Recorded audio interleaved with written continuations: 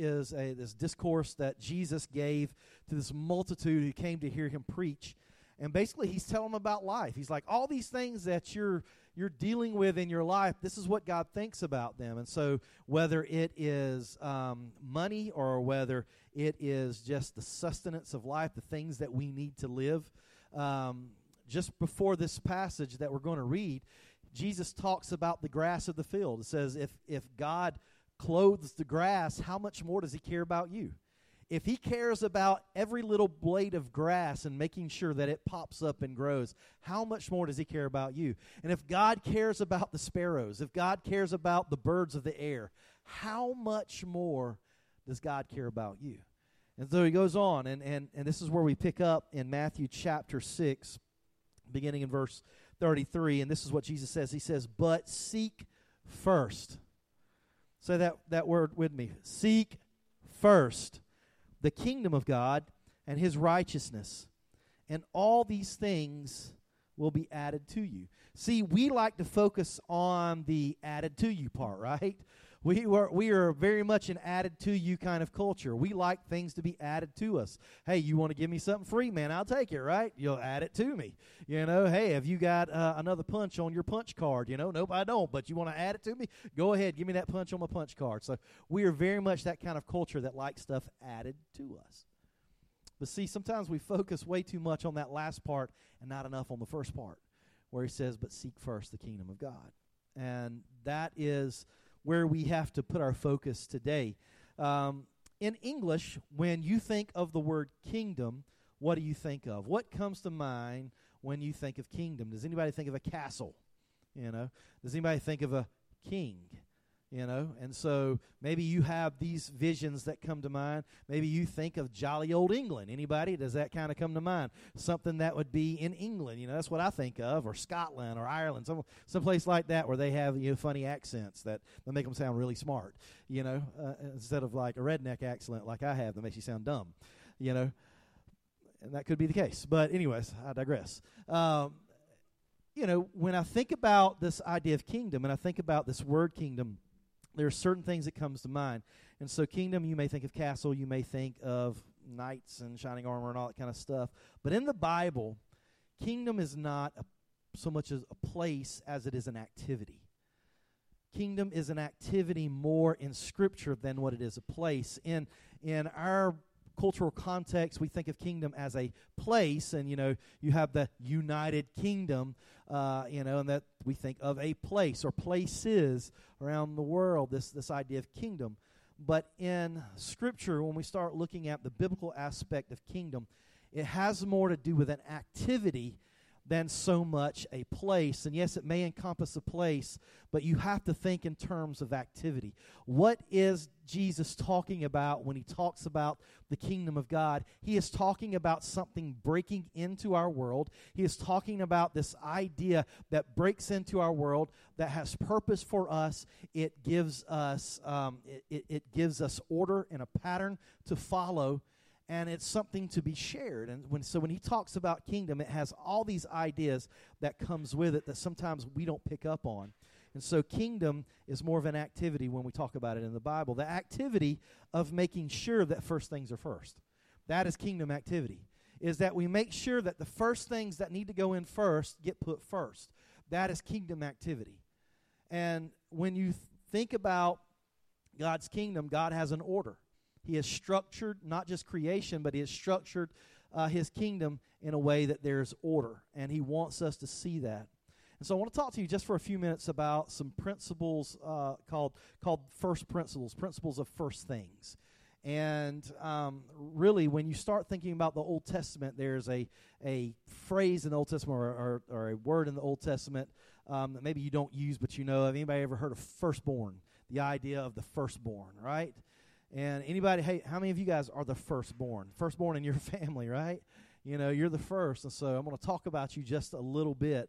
The idea of firstborn and this idea of first things in the Old Testament, there's about 4 different ideas that kind of want to flesh this out for you.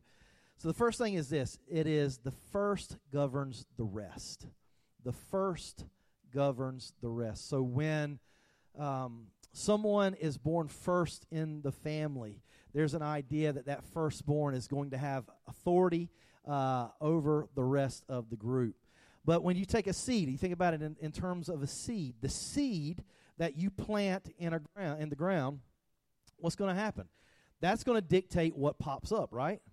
That seed that you plant in, if it's an apple seed, you plant in the ground, you're not going to pop, oranges aren't going to pop up, right? Because the seed dictates what happens later. The seed dictates what pops up, what grows, what bursts forth. The seed dictates what happens next. So the first governs the rest. And that is the idea for us, is that he's trying to get us to understand that the first of what we do is going to set the pattern for what comes later. Now, that can be good and bad. You can plant good seed. You can plant good seed, and I'm talking physical seed, or in the sense of a spiritual seed, that you're planting seed. God, I'm planting this. I want this to come back, and we want you to do that. But there are some people who have planted bad seed. There are some things that we have done in our life that, have you ever reaped something that you have sown, and it wasn't good? Come on, y'all. I'm telling you, I have. That's painful. You want to talk about being out of order? When my life has been out of order, it has been painful, and it's been painful for me, and it actually sometimes has ripple effects into the lives of other people, especially if you're a parent, if you have children, if your marriage is out of order, if your relationship is out of order in that way, your home life can become painful in that sense, that there's this ripple effect that happens. And so when you think of the idea of planting a seed, whatever you plant, whatever you put in, that dictates what happens next. That's showing, hey, this is going to govern what happens next. So the first governs the rest. All right. We had a quote last week from, did you guys put that quote in there? I don't know if I gave it to you. The quote last week from Pastor Robert Moore. He said this. He says, every first has the potential to grow and develop into something more. The first has the potential to grow and to develop into something more. Once again, that could be good, or that can be bad. You know, if you're putting in stuff that's not good, you know, you're going to get that back in another way. And so this idea of reaping and sowing, this idea of the seed that gets planted, the first governs the rest. Second idea of these first principles is also the first represents the total. The first represents the total. And this goes back to that idea that I said about the firstborn. How many of you guys are the firstborn in your family? You know, that this is a big idea in the Old Testament, that the firstborn had double inheritance, had a double blessing per se. And so, you know, some of us who are the last child, I am the third of three. You know, I am the baby in the family. How many babies in the family do we have? Let me see. Come on. Shout out to the little kids, right? Come on. Come on. We're finding our way in the world. Yes. Yes. And so, you know, you have us that are coming along, the tag-alongs, you know. We're here. Then you have the middle kids. How many middle children are here? Yeah, how many middle kids? Y'all are just angry people because you're kind of stuck.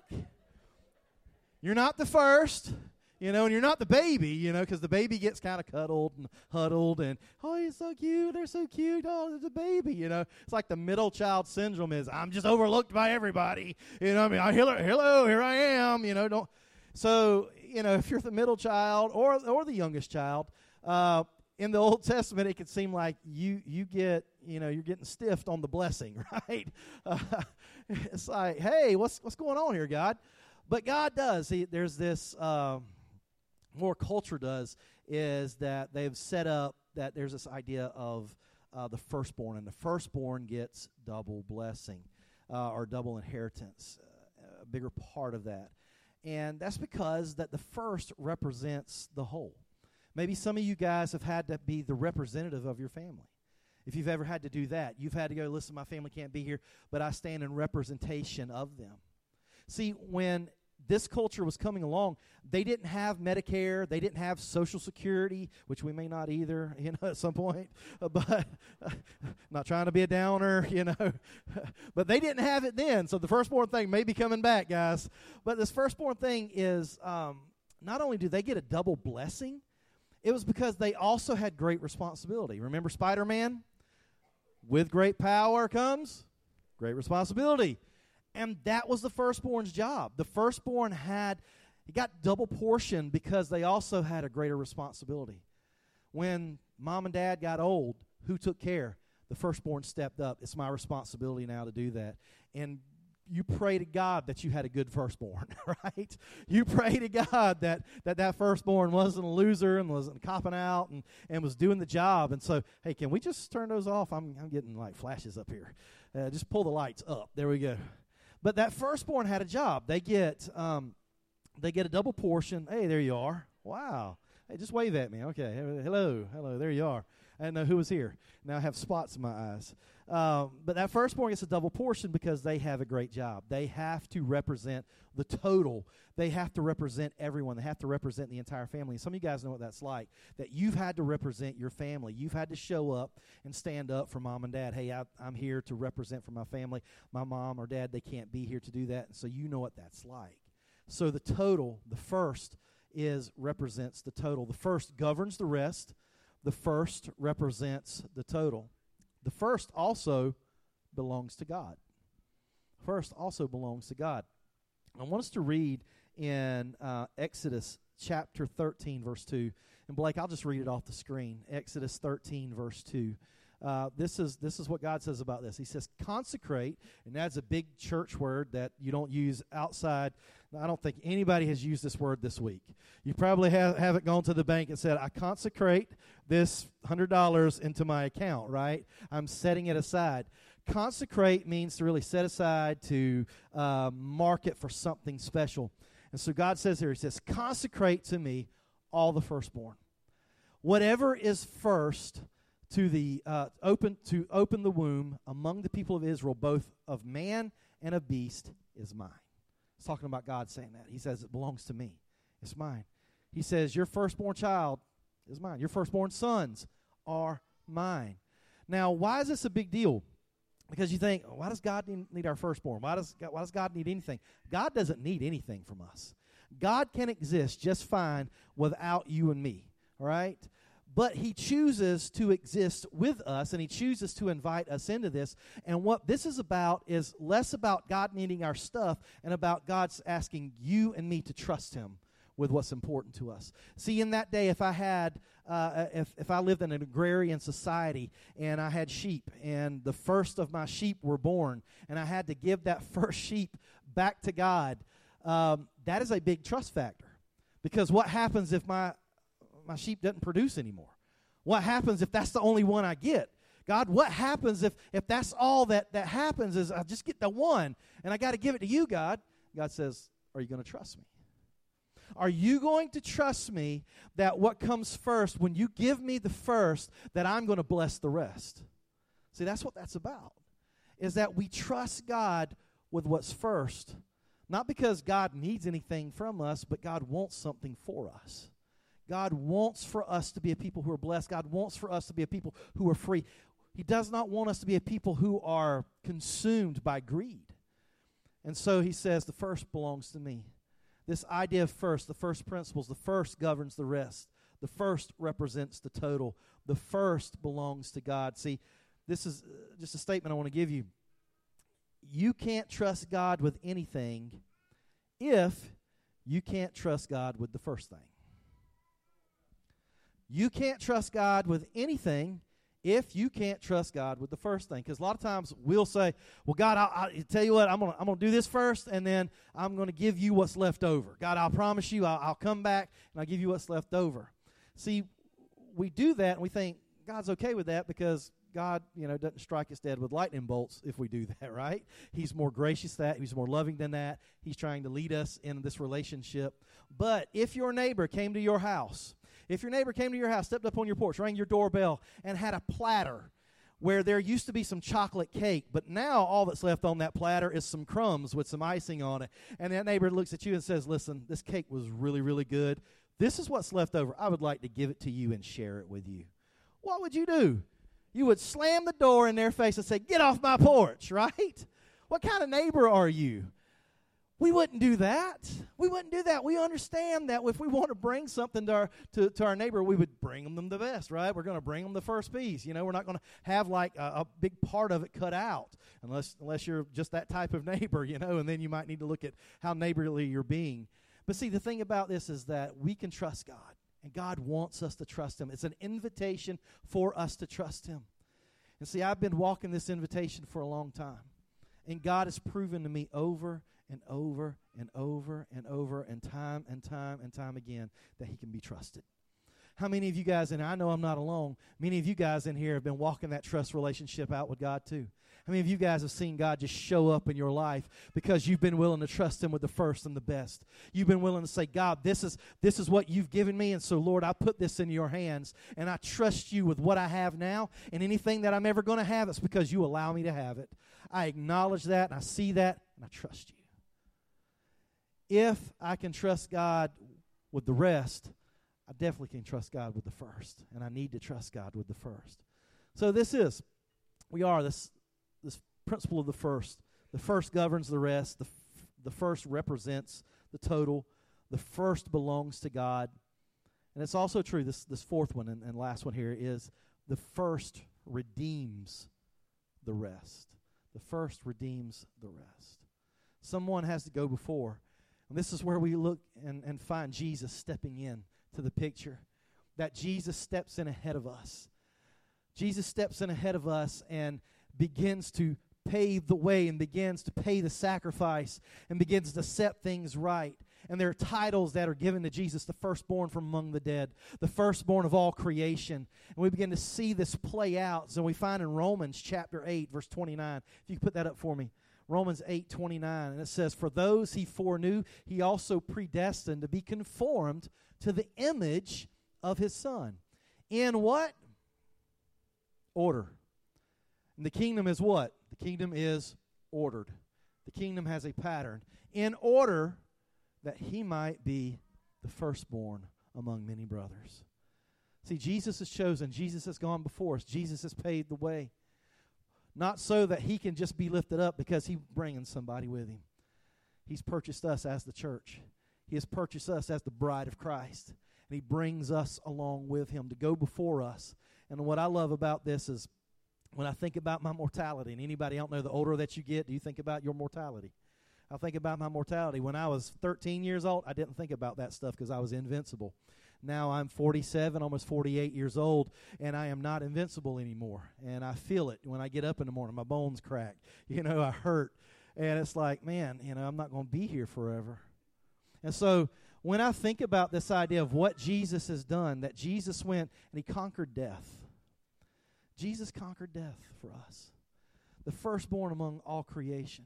That He has gone before, and if He paid for it with His life and He is the first of the resurrection, that means because He's the first of the resurrection, there's somebody coming behind Him, and that's us. That's us. We are the brothers and sisters who get invited to be part of that resurrection. It's not just Jesus who gets resurrected. He gives that to us as well, that we can obtain that as well through His purchase. So the first redeems the rest. He is the firstborn among the dead. He is the firstborn over all creation. We say this, and I'm going to ask Pastor Trent to come play as we get ready to wrap up. When you look at the word kingdom, and we see this idea of kingdom, seek ye first the kingdom of God and His righteousness, and all these things shall be added to you. Where do we find kingdom in the first place? Where do we first see this idea of kingdom in Scripture? Where does that reside? Where does that land? Well, it goes to Genesis chapter 1, and I want you to go there with me. Genesis chapter 1. Genesis chapter 1, beginning in verse 26. And then God said, let us make man in our image, after our likeness, and let them have dominion. You know what dominion means? means that you are the ruler of a domain. It means you have a kingdom. And what God does is He has a kingdom. He has created a kingdom. Now, I don't have a kingdom. I'm not a king. But I follow a king. My daddy is a king. You know, that's all right. And He invites me to be part of that kingdom. He invites princes and princesses to rule and to subdue. And that's exactly what this is right here. He says that you should bear my likeness and that they should have dominion and rule over the fish of the sea and of the birds of the heavens and over the livestock and over everything on the earth, everything that creeps on the ground. So God created man in His image. In the image of God, He created him, male and female. He created them. You know what this tells me? This tells me that you're valuable. This tells me that God invites us to His created order, to work in this pattern, to work in this order, to acknowledge that. And He says you're valuable. If you've ever thought you were worthless, and some of you have. Some of you have no problem with that. Some of you think, I'm awesome. You know what? You look in the mirror and you tell yourself that every day. But some of you, you might tell yourself that and you've never believed it. You've never believed it. You've never believed that you're valuable because people have told you that you're worthless and that you're not going to make anything, you're not significant. But that is a lie of Satan. What we find here in Scripture, He says, I invite you to rule with me. I don't want to do this alone. I don't want to do this by myself. Actually, I had a quote yesterday that I read, and I reposted it, and it says, God's beauty, God doesn't create beauty to hoard it for Himself. God didn't create all this beautiful world and all the good that can be to hoard it for Himself. He says, I want to share it with you. I'm inviting you into this order with me, into this kingdom pattern, into this kingdom order, and I want you to help. I want you to help create a place that's beautiful. I want you to help create beautiful relationships. I want you to help make this world look like I intended it to look. We get that chance because God values us. He has placed His worth in us. This means that God values you. So what you've done is not who you are. What's been done to you does not determine your value. I want to say that one again. What's been done to you does not determine your value. And what you've been struggling with does not have to define you. Your definition is determined by your designer. Your definition is determined who you are, what you've been purposed for, what you've been created for and shaped for is determined by God and not this world, not this culture, not those who live across the street from you, not those who would want to bully you on Facebook or Twitter or Instagram or anything else. It doesn't matter what they say. It matters what God says. And God says, I am your creator. I have purposed you. I value you. I call you to participate in this order and pattern with me. So let's stop believing the lie. Let's stop living the way everybody else thinks that we should live.